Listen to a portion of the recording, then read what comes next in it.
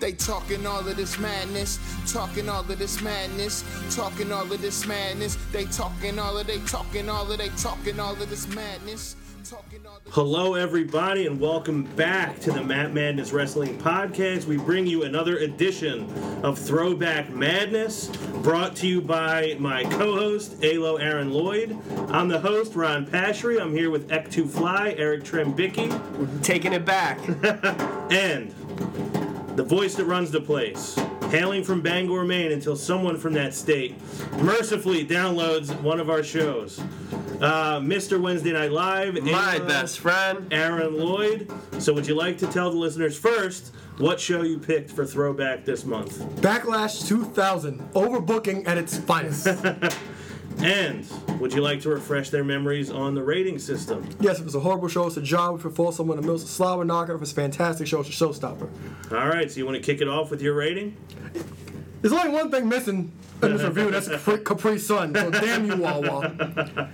But this Corona will do. Yeah. So, back in the day, I didn't have my scramble box because there was something going on with it. So, I begged Mama Alo to buy me this pay-per-view. She wasn't having it. Mrs. Wednesday Night Live.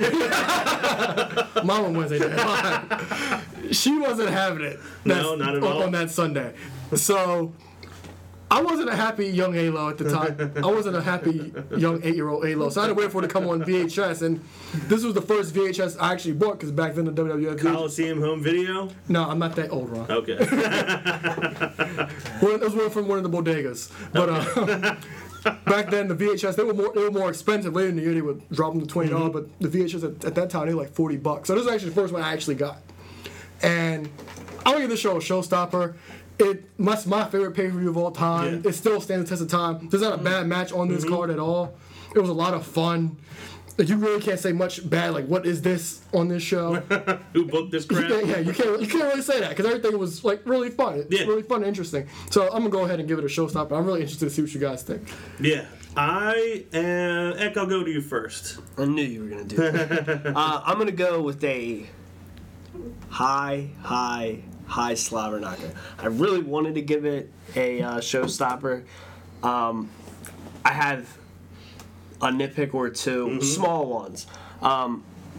With the build-up to the upcoming Backlash and Payback coming up, just to kind of go to current product, there's stuff going on right now, and I'm just kind of like, man, this is just typical WWE logic for B pay-per-views. Now, watching this show, I normally, with the Throwback Madness, is when my best friend picks them. Sometimes I normally cringe, and I'm normally like, you know what? I don't know what to expect. You've been known to cringe. Man, I enjoyed the hell out of this show. I really enjoyed it, top to bottom. I actually, about 2-3 months ago, I watched the Hardcore Championship match from this show. There's a lot of high points from it, and again, it may have been the year 2000's version of how to treat a B pay-per-view. Yeah. Nothing really major that, but yeah, I'll put high slobber knocker. We all know I don't just throw the showstopper around. I've really been on the fence about this. Now, would you guys mind if I wait till we talk about it before I give my rating? Go ahead, that's fine. Because I think that may actually push me one. I'm like right in the middle, and I want to give one rating or the other. That's fine. All right, remind me at the end of the show. Don't let me forget. So, in the MCI Center, Washington, D.C., as always, great vignette. Shows us the McMahon Helmsleys. Shows us the destruction that Austin had caused over the previous weeks. And it was going to be the much-anticipated return of Stone Cold, or so we thought. Time out. Yeah. Actually, after re-looking at my notes, I'm backtracking right now. It is a showstopper. That's how much he makes me cringe. That you're willing to not even give it a showstopper. My main nitpick, after re-looking at my notes, I made this nitpick like right at the halfway mark in the show, and I kind of pre-predicted the end of it, trying to remember everything. Yeah. And after just re-looking at it, I remember I crossed it out. So the main thing, it's a showstopper. But continue. So we got two showstoppers and one to be decided. Love the set. I like the swinging hooks at the top of the stage. I like when they put the time in to make the pay-per-view look different, look like its own thing. Did anybody else notice that the replay sound effects back then sound a lot like the Wyatt family's sound effect now? I was like, because there was a couple of times and I was kind of like not paying 100% attention, and that was the first thing I thought of, was that the Wyatts were about to come out. Deborah McMichael comes out. That was her return as well. For one night. Yeah, one night only to be the special guest ring announcer for the first match. She didn't even do that right. No, she was not a good ring announcer. Debatable. Now, like, you're a big Deborah fan, right? So, going into this upcoming weekend, we have not just House of Hardcore, we got Icons of Wrestling. I still can't believe Derek McCauley at the last Icons of Wrestling mistaked Deborah for some other middle-aged blonde woman. Broke my heart because I got a lot of excitement. I'll still never forget being in Acme with my brothers and my dad, and one of the WWE magazines that had a full spread of Deborah and some like mixed of lingerie to like a business suit. And I remember just like sitting by the magazine aisle, just looking and staring at all this, and I was trying to get my dad to buy it, and I was real nervous. And eventually he opens it, and the page falls out with like her poster, and he was just like, he didn't know whether he wanted to be proud of me or like be a little like worried, but he was like, all right, there's something good here. My dad hated when me and my brothers were into wrestling at a young age. So, but I mean, right when she came out, I had one word, and it was definitely not Deborah. It was good old Lawler with the puppies. I mean, I was focused right in. I didn't even realize what match was going on. That's one of the iconic catchphrases of the Attitude Era. Was Lawler yelling out puppies. You heard it 15 times every week on Raw, every pay-per-view. So good. Yeah. We had X-Pac and Road Dogg. I think she's underrated, too, from all time. I mean, she wasn't really in ring, but, I mean, she was, like... Her time period. She was legitimate. She was, like, part of a lot of stuff. She was definitely a big part of the show. X-Pac and Road Dogg with Tori against Edge and Christian, who are the reigning, defending tag team champions. They got just under 10 minutes for this match. Is it just me, or was the Road Dogg completely played out by this point? I don't think so. I just think it just felt different with him with X-Pac than Billy. Like, he started talking, and I was like, I was cringing watching Road Dogg talk before this match. I was like, oh, this is bad. Maybe I'm biased because he's an avid fan and listener of the podcast. Brian James. BJ, what up? This wasn't for an IC title, so we enjoyed the match. I enjoyed it. There were some things in there where I gave him shit on the show, or kind of his in-ring work. He's phenomenal on the mic. His opening promo was short and sweet, and nice rhyme. Boom, got 2 words for you, and then into the match. His in-ring work during the match, his selling was good. He wasn't terrible in it. I actually enjoyed the match. Yeah, he was like a rich man's Enzo. I mean, the main thing I took away from it was funny because during that time, to my memory, DX were heels. And I do like it was kind of the rare of the babyface winning by cheating. Yeah. So they weren't even babyface; they were heel. It was heel versus heel. Heel versus heel works. That's the first thing on my notes. That actually work because Edge and Christian, they were the heels in the Triangle Ladder match earlier in the month at WrestleMania 2000. So that was like the first thing in my notes. DX over. I love King pointed to this. He's like, must be a lot of politicians in here because one minute they're cheering for DX and then they're saying Xbox sucks. Yeah, that was kind of like a flash forward of what it's like now. Exactly. It's like people saying "Feed me more" when Ryback comes out, making Vince sound like, they like it, and then during the match they boo him. And it's like you can't just cheer for the catchphrase and then hate the guy. It's like it sends the wrong message. I know I'm gonna get heat for this. The original DX song or this DX song? For me, the original. The original. This is cool. It's catchy. Okay. I like hearing it like sporadic, like DMC right from the beginning. Yeah, I don't mind that one, but to me, and I've said this before, like what an influence DX was on me in like my late teens, early 20s, and that song to me, nothing can top it.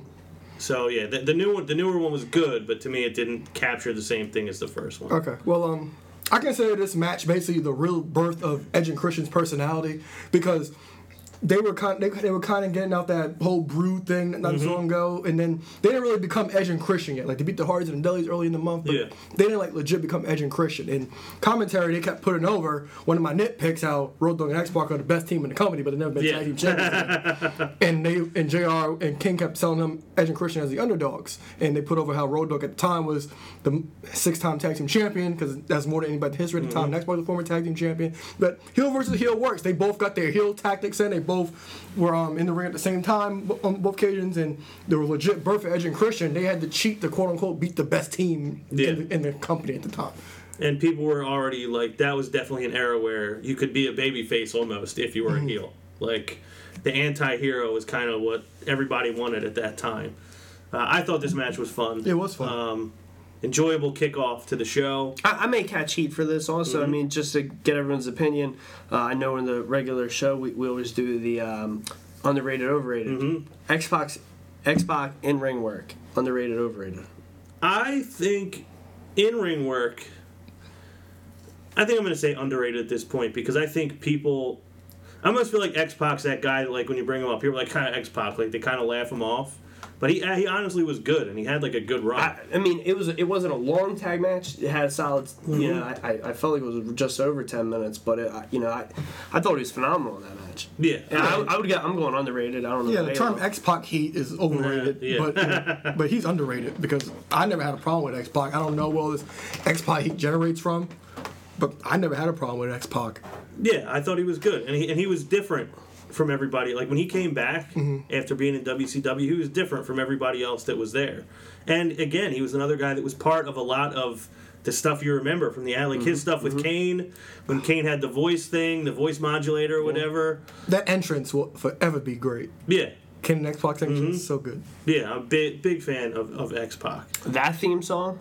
I said that theme song? No, the entrance. I know, but that theme song is good too. We see The Rock get out of his limo backstage. And I have to say, I love the way that The Rock was packaged at this time. Like just getting out of the limo, the dress pants on, the dress shoes, just the open button-down shirt, the sunglasses, like he just always looked exactly like that character was supposed to be. Yep. Yeah, perfect. Scotty 2 Hotty against Dean Malenko for the light heavyweight title. This one actually got about 13 minutes. Actually, the first thing I thought of during this match was Kurt Angle's Hall of Fame speech when he told the guys and girls sitting out in the audience now, like, if I could give you one word of advice, don't take yourself too seriously. You know, make yourself the butt of a joke. Every now and again, it will work in your favor. And then he went on to show all the ways he made himself the butt of a bunch of different jokes.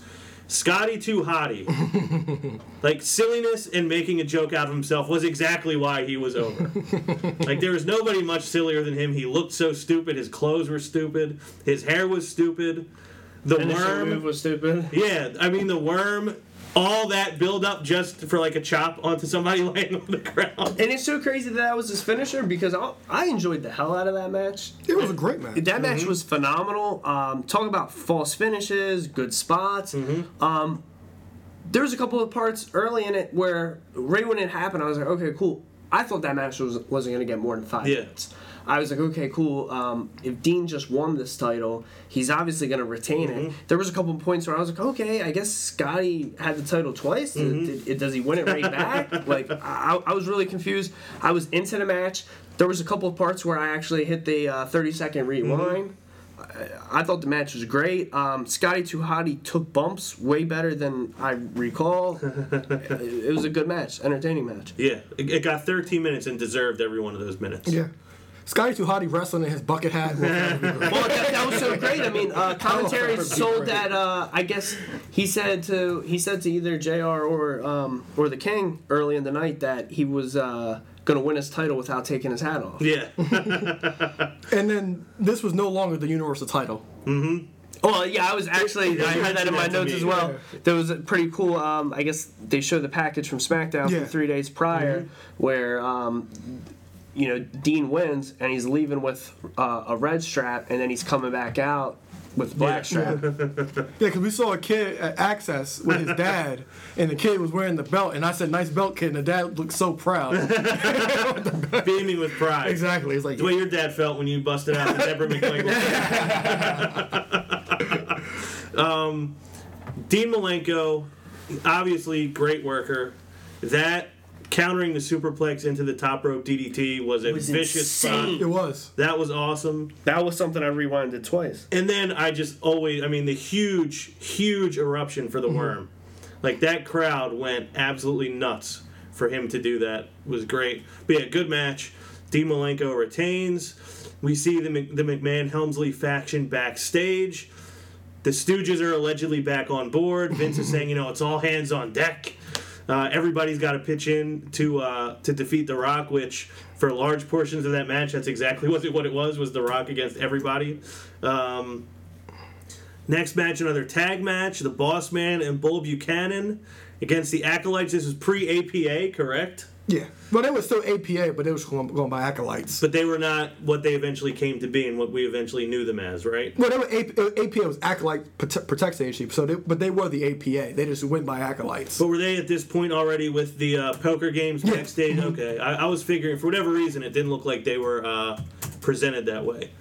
I thought this match was good. It was good. Bull Buchanan, I think Jim Cornette just mentioned something about him on something I watched. You mean Roman Reigns? Yeah. He said that Bull Buchanan was a guy who just was not used his potential, which kind of made me give him a second look. And he wasn't bad. But he got a little push after he split from Bossman because he ended up being in the King of the Ring tournament in that year too. Yeah, but he looked like he could have been something. They ultimately won with the nightstick, as is classic for the Big Boss Man. From this match, I don't know if it was a Throwback Madness recently.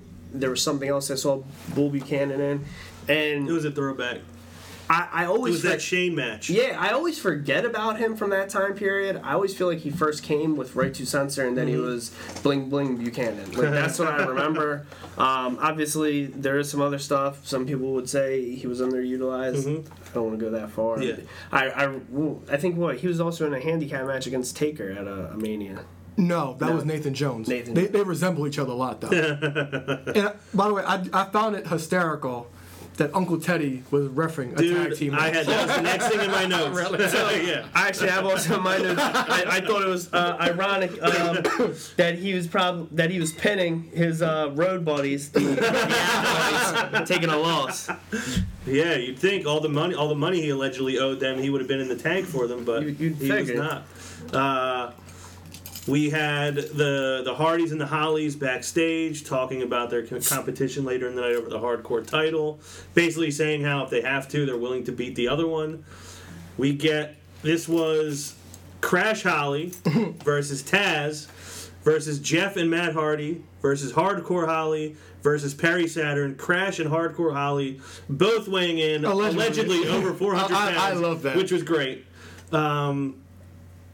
I loved how much they used the set. Yeah. Like that Jeff climbed the hooks, or was it Matt that climbed the hooks? Matt climbed the hooks. Somebody got slammed through one of the hooks and broke it. It was Crash. Crash, okay. Fitting. Yeah. Before we talk specifically about the match, how much do you miss the hardcore division? That was it was such a unique presentation on WWE, the whole 24/7 thing, that it could happen anywhere. It by itself, it made them have to do things different. It made them have to do different things on TV. I know you're a huge hardcore division fan. Eck.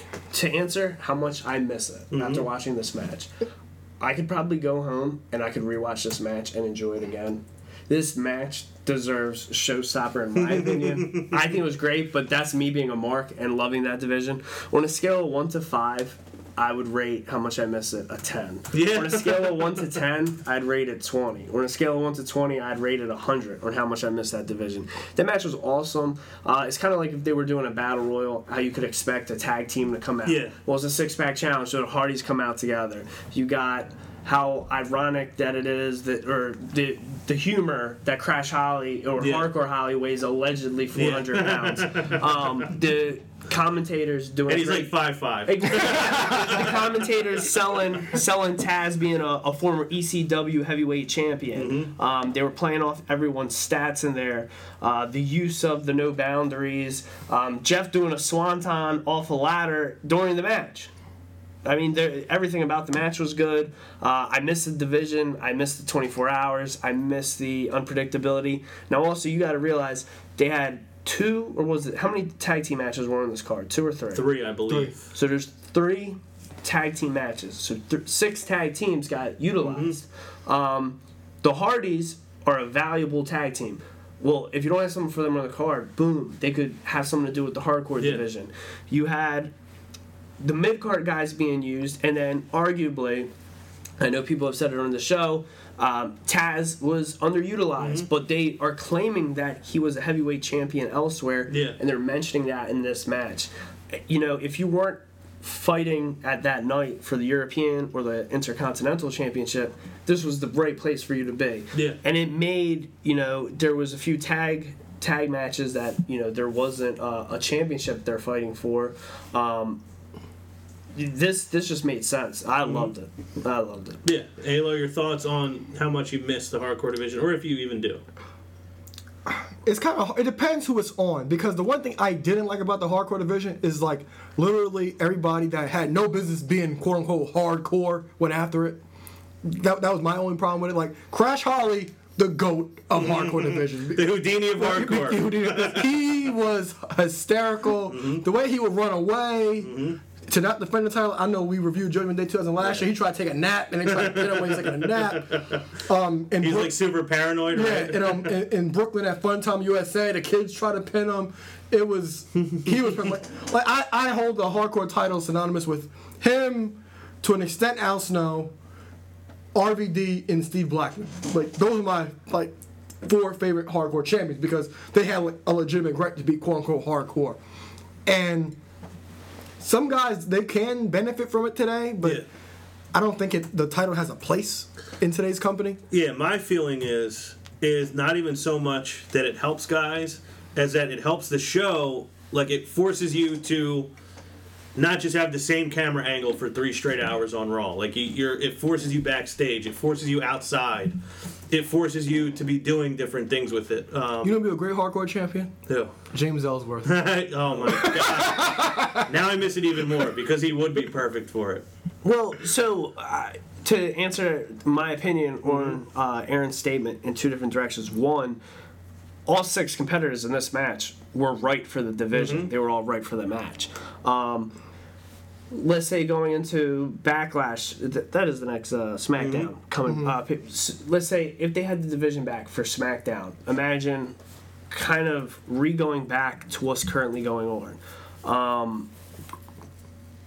Now, obviously, I don't want to say Shinsuke or someone, but you got Baron Corbin, who is just contending for the Intercontinental Championship. However, he's doing stuff, jumping people in the back, using a forklift.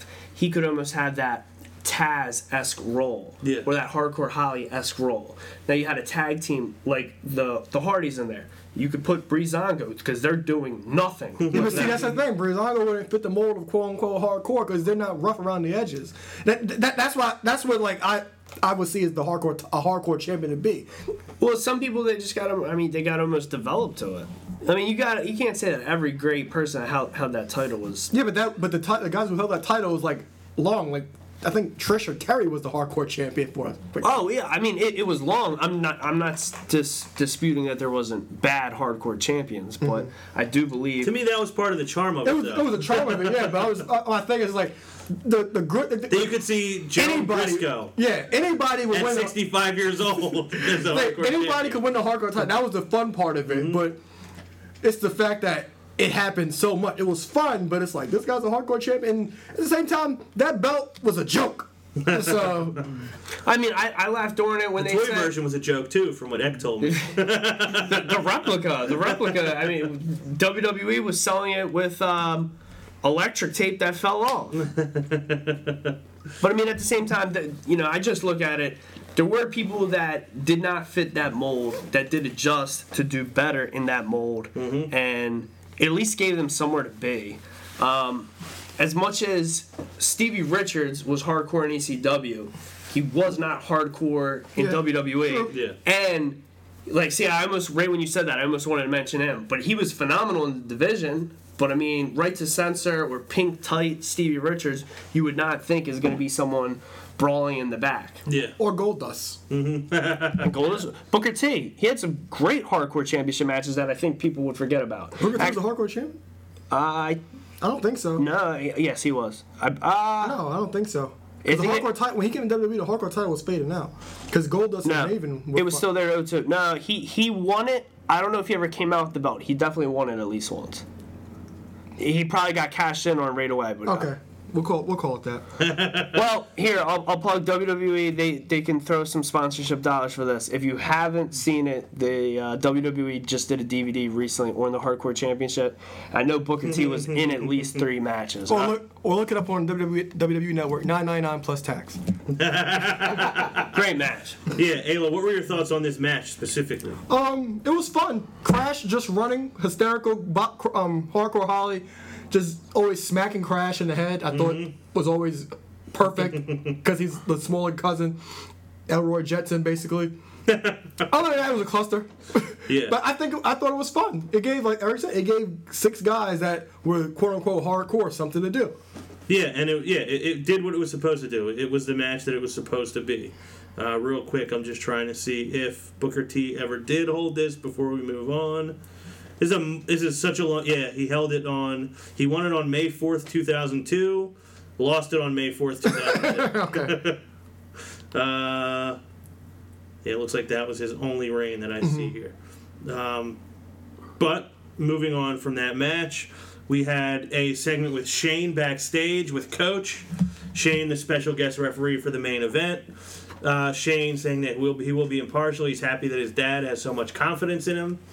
That leads into Kurt Angle versus The Big Show, who at this time was not taking WWF very seriously. He was trying to be very entertaining and, for the most part, succeeding.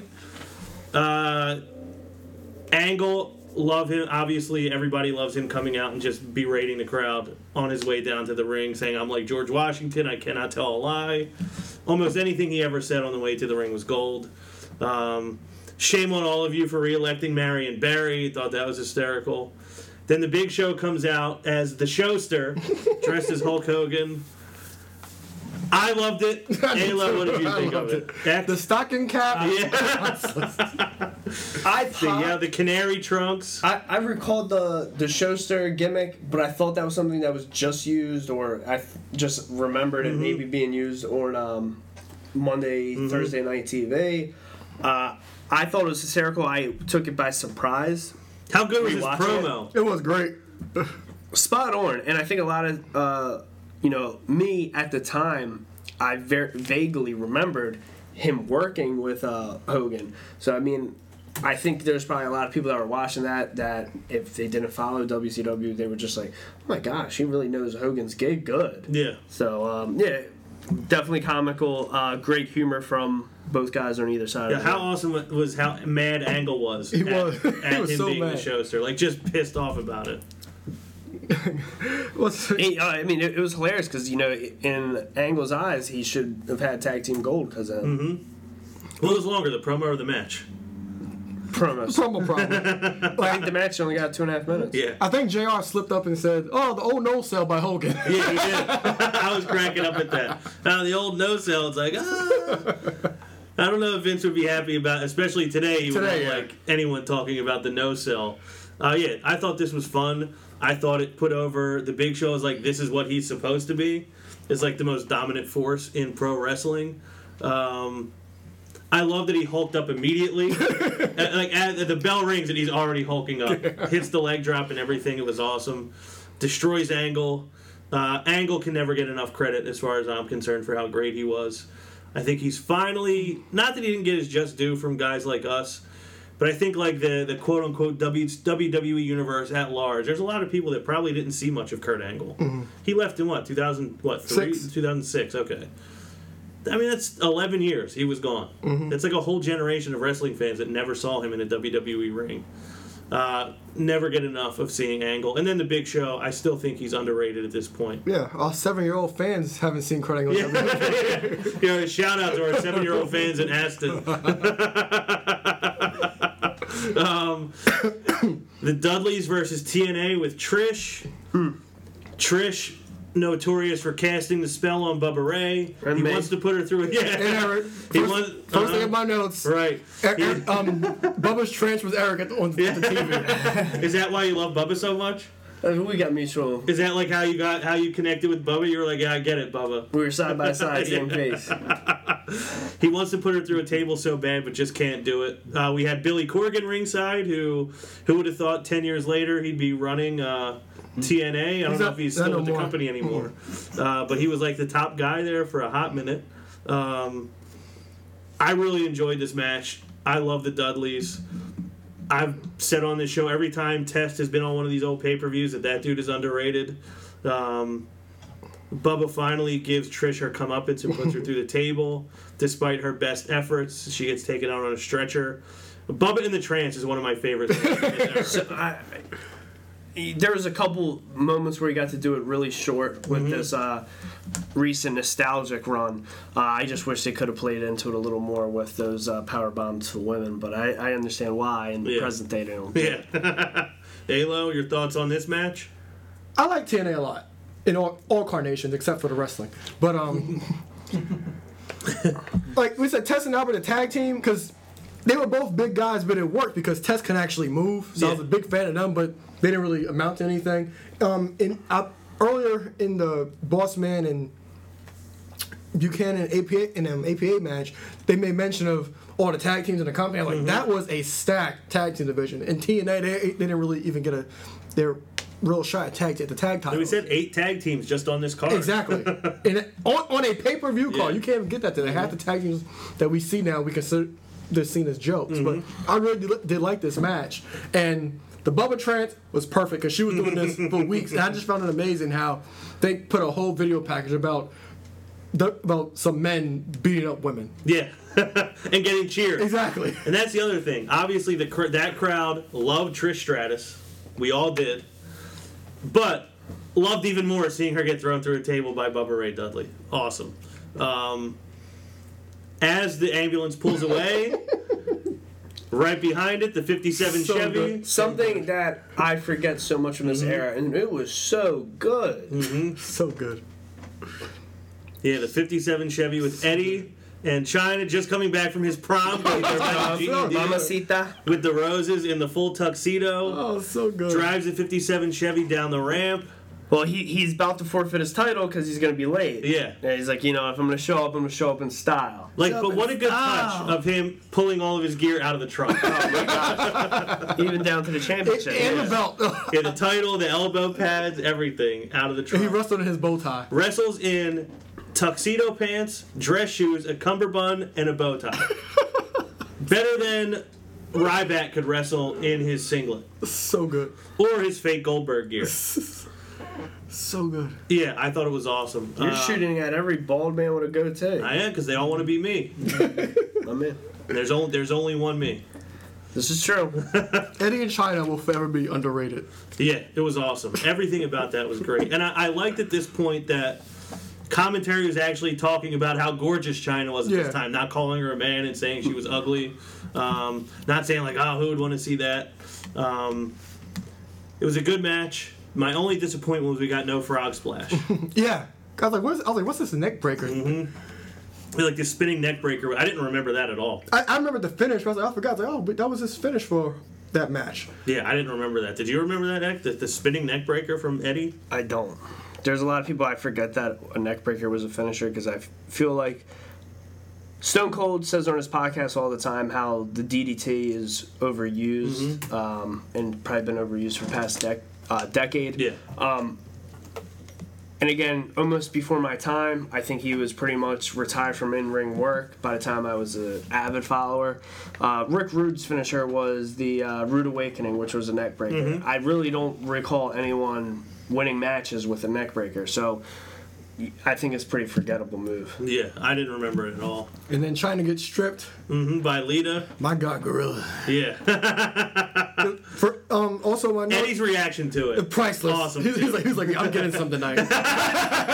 And then she's mad, and ultimately she's like happy about Exactly. it by the time they leave. Exactly. Because I like how they transform from this Amazon into eye candy. Yeah. I thought that was perfect. Because it's being with Eddie kind of womanized her. Yeah. Yeah, Eddie got the win. But that's another thing, like, that Lita and Chyna, two women, are, like, looming over this match. Like, Chyna got involved a couple times. Lita was trying to get involved throughout the match. I love that. What were your thoughts, Alo? What? I don't know, you were about to say something. I didn't think Well, just to go off that point on, switching Chyna, it's just, and another reason why this show deserves to be a showstopper, think about everyone that is on this card, top to bottom, all decent matches. Think about what character they had then, how over it was, or how over it wasn't. But almost everyone on this card, except a few people, newer guys, but if you go even to different promotions, you would say almost everyone on the card was over to a different persona, a different character. They got to where they are on this show, they were over, and then the majority, if not everyone on the card, went somewhere else with another character and got it over again. Right. I mean, how many times can you think of a B-level pay-per-view recently where everyone on the card is over to an extent? They were over in a different enigma of themselves, and then went on again and are gonna go, and it could change them. Right now, almost anytime we watch anything with WWE, we're almost nervous that it's too late for them to change. Exactly. Interesting cut from Chyna walking out with Eddie to Triple H and Stephanie backstage. Basically, Triple H saying, I'm going to prove to The Rock and to the world that I am that damn good. Saying how everybody calls me the Game. I think I mentioned this on the show a month ago, that I'm pretty sure he gave himself that nickname. Yeah, I sent you the video. And Alo sent me the video proving that he did in fact call himself the Game. So, Hunter, I know you called out Seth, and I don't even know why I'm getting into this. It was at work, but that tells you I still suspend my disbelief for this stuff. He called out Seth for making up his own nicknames. Well, Triple H, you did it too. So he's not the only one. Vince sitting in there insinuating that Stone Cold is having some car trouble and may not actually make it, which almost ruined JR's night right there. JR was not happy about the idea that Stone Cold might not make it. We see Benoit with Michael Cole in the back. This is another one that kind of is a little bit weird, that he said, he likes to call me a robot, but I have emotions, and I can't wait to express my emotions. I'm going to take pleasure in what I'm about to do to Jericho, and then all I can think is, like, what he actually really did. And I'm like, it wasn't sitting right with me. But Jericho and Benoit for the Intercontinental Championship. Got 15 minutes, just as good as you'd expect this to be. Jericho calling him Benoit and Mr. Roboto. They were in like almost a chop-off at the beginning of the match. Yeah, this match is about what I expected. Alo, was this part of the selling point for you about this card? Was this IC match? Yeah, because nowadays we know too much, but with these two, like, I'll get to this in the main event too, but you would think that this is actually a real fight, and these guys legit hate each other, because they were all like nose to nose, like actually smushing each other's nose in to chops. This is basically the kind of clinic you would think of when you see these two. I like the finish of it, because Benoit is the one who brought the belt in. Yeah. He hit Jericho with it, and Jericho kicks out, then Benoit goes for the headbutt, and then Jericho uses the belt that Benoit brought in and gets disqualified. I did like that finish, because it kind of like evens them out. And then on SmackDown the following week, Jericho would win the title, but then on the next week on Raw, he would drop it because the Helmsley regime made him defend it 3 times in one night. So good. I wish I would do it again. So good. There was so much stuff that was good about that storyline, that match. Me and Aaron being months apart of each other in age, and I'm assuming back then you watching this, you enjoyed it. But if you ever hear me and Aaron bitch and whine about what they do with these mid-card championships and the Intercontinental Championship not having a good match, this is what a damn match should be. Mm-hmm. If it's on a pay-per-view and it's for the Intercontinental Championship, it should be that good. I mean, both guys deserve to win. And then both guys were great. The finish made you angry. It got you, you were invested in it. And Jericho actually acted angry by what happened. Didn't just slowly walk out of the ring. Yeah. Like, you feel like so many times, how many times have we said it on this show? That somebody should be angry, and they're just like, not. Yeah. Like, he was legitimately acted angry. And we have this match at high regard, and it's qualification. Mm-hmm. Yeah, but it was part of the story. I mean, and it fit the storyline. I mean, most of the time, it'll end that way, but it's like, at least this one, it kept you wanting more. Mm-hmm. And how good did that spot look on the replay? It did. Him picking up the belt and him going head first into the belt. It was awesome. Does that lead us into the main event? Yes. The Rock versus ALO's favorite of all time, Triple H, with Shane McMahon as a special guest referee for the WWF Championship. This one got 19 minutes. The Rock had his customary promo with Michael Cole before the match. Most electrifying man in sports entertainment. So he says. Yes. I liked that this was like a brawl early. I liked that Vince didn't waste any time getting involved. I thought this match was a lot of fun. Ayla, was this match the main reason why you picked this pay-per-view? Yes, because this is arguably my favorite match of all time. Really? It's up there. But it might not, like, from an in-ring perspective, it might not, because I had a lot going on. Like I said, I called it overbooking at its finest, because that's what it is. And it's been the slogan for it. And that's what it legit was. Like, it was in the ring, and all the emotion was there, and then everybody that was involved actually kind of, like, got what was coming to them. Yeah. Like, just the entrant, like, well, first of all, young Stephanie. Young innocent Stephanie. Looking good. She was incredible. The entrances, just like, you could just, like, the entrances, like Triple H and The Rock's entrances, and the stare down from when The Rock was on the turnbuckle and staring down Triple H in the ring, that was better than almost anything you would see today. Mm-hmm. I just watched that match. The heat between them two, like, you felt it. Yeah, it was real. Yeah. Again, maybe this is, for me and Ayla, reliving youth, but I mean, that's what we grew up on. To a high point, and then you're also adding the third and one of the most important people that we grew up on. It was just so good. You believe that those guys hated each other. You believe that every blow they wanted to hurt each other. I loved it. And it was all about the title. Yeah. It was literally all about the title. Today we don't even know what the title's on the line because nobody cares. Triple H has said it in over 24 promos, and it's a reason I respect him because it is something that's important. Eat, breathe, and sleep. Not the business, the title. Because all that man gave a damn about was the title. At the time, The Rock wanted the belt. Austin didn't give a damn about nothing unless he had the belt. Everyone there was always looking for the belt. Yeah, no, it was about the title. Yeah, even the pop The Rock got. Like the whole night, the crowd was loud. And even The Rock's pop was like, oh my God. And I like right away that they were taking advantage of the numbers game. Like even Vince throwing Rock into the post. Triple H, both guys were down. Triple H, Shane's trying to help Triple H up, and Vince is hit him with the title. The Rock bottom through the table, awesome. The double rock bottom, the table, Triple H and Shane. Yeah, because first of all, like, and Vince and Stephanie's reactions to it. The gulp. Yeah. Vince's gulp, perfect. Stephanie's in shock. She's like, oh my God. Yeah. And that was like a checklist because Shane got his comeuppance for being the referee. And then Patterson and Briscoe come down. and then Austin comes in. He blows the roof off again off the arena. And then he goes through everyone, including Triple H and the Briscoes and Vince and Shane. I love Vince just pushing Shane into Austin. And then Linda comes down with Earl Hebner, who I did not mind here. The only thing that pissed me off about was the next Thursday on SmackDown, he got his own entrance because... Really? Yeah, because it was in his hometown. So that was his little covert push right there. But it fit. Because Stephanie, a few weeks ago... Did you watch SmackDown like right after watching this, or do you just remember? I remember this. I remember this, clearly. But a few weeks prior, Stephanie had smacked Linda in the face. So Stephanie got her comeuppance by Linda pushing her on the ground. Yeah, shoved her to the ground. Yeah, and also 2 weeks prior, with Hebner coming out, that's when Triple H fired Earl Hebner because that fast cam, that's when Jericho supposedly won the title and they had to reverse the decision. So everybody in the regime got their comeuppance in this match. Yeah. And that leads to The Rock hitting people's elbow, Earl Hebner counting the 3 count. Overbooking at its finest. So can I make overbooking at its finest the tagline on this episode?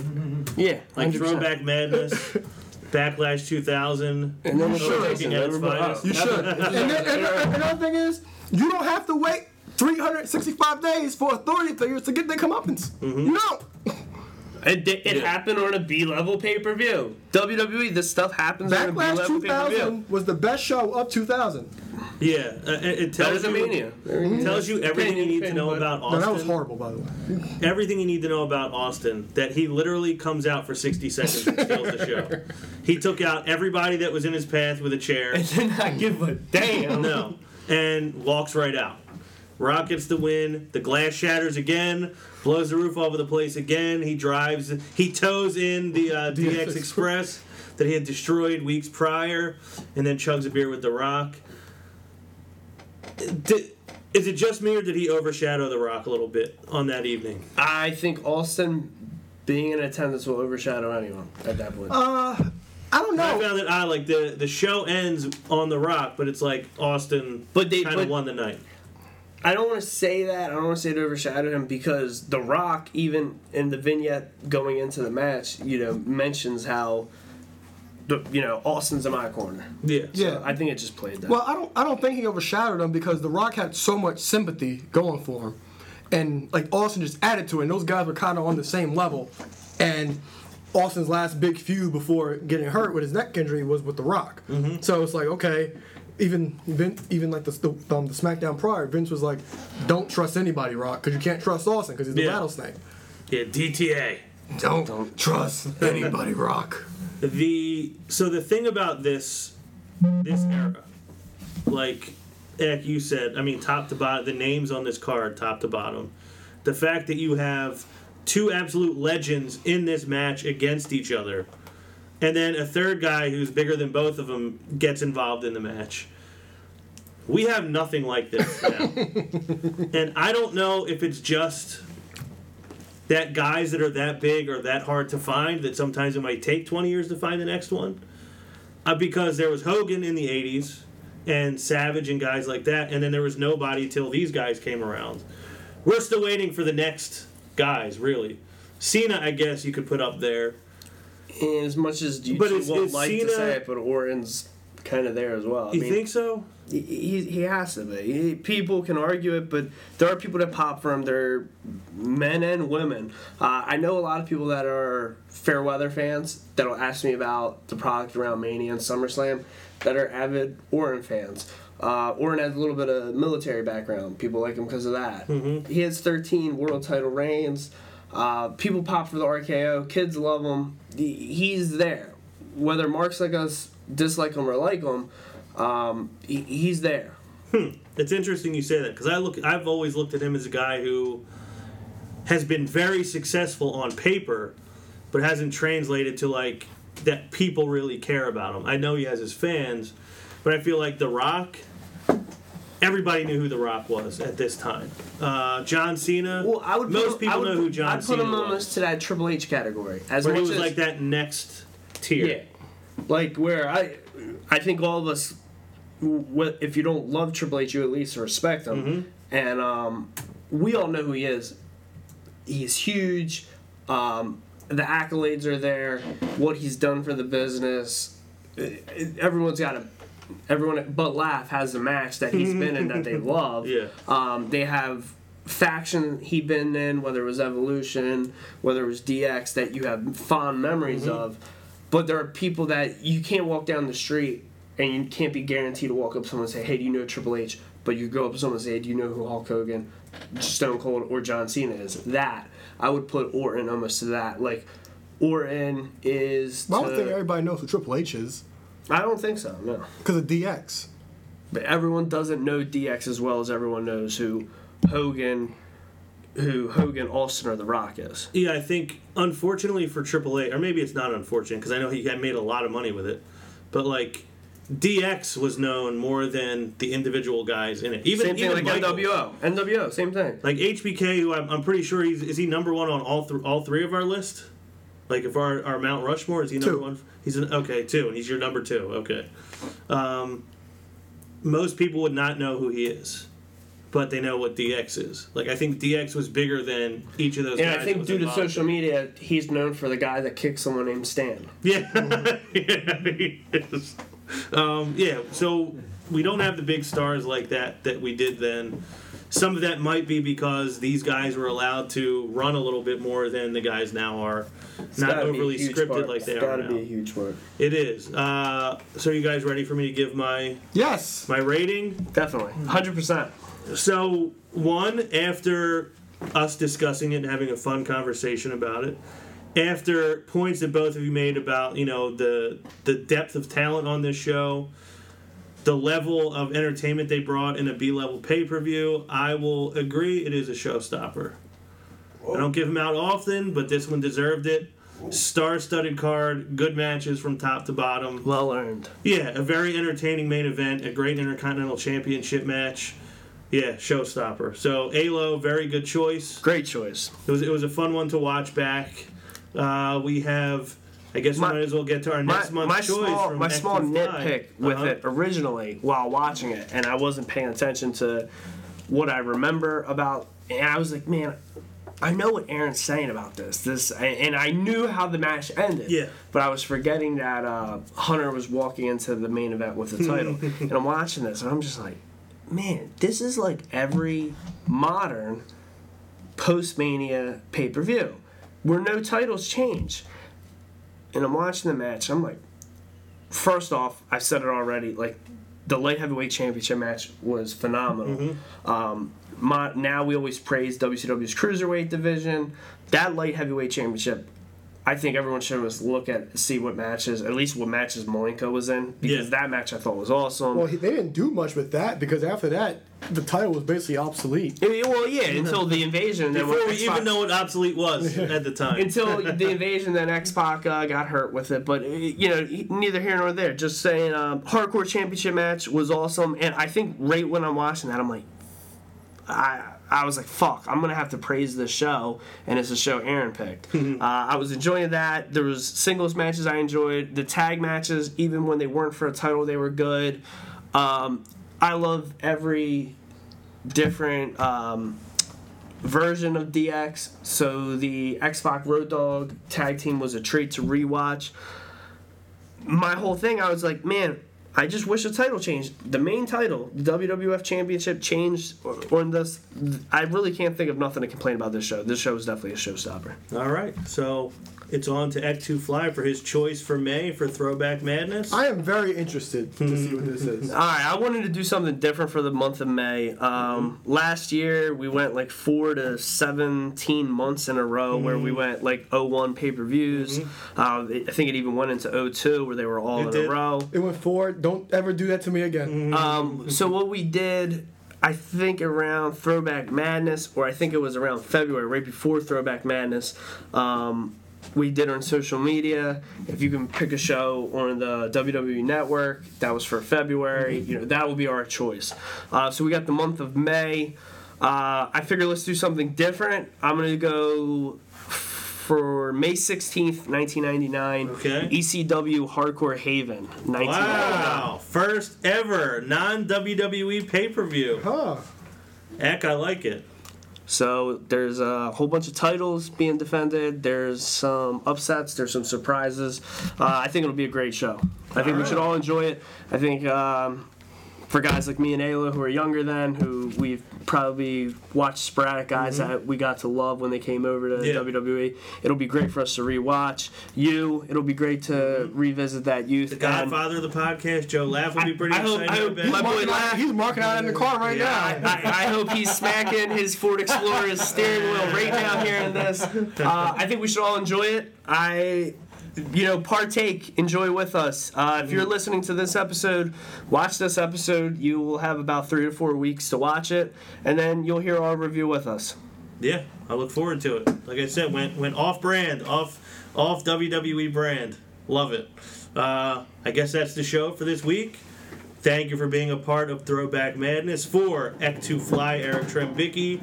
For the voice that runs the place, the European champion, Mr. Wednesday Night Live, ALO Aaron Lloyd. I am Ron Pashery, and we will see you next. And we're out. Talking all of they hop on the top rope, by the land with his elbow. Got him down, put him down right now, hit him with the palm handle. Tuning up the band, y'all don't understand. Fist of Superman, it's a SummerSlam. Here we go again. Fans marking man, I hate my balls. Shut the Vince McMahon, it ain't safe to land off the cell. Fans love it, ain't hard to tell. Talking madness, awesome. Well, what I'm cooking, man, y'all off the smell.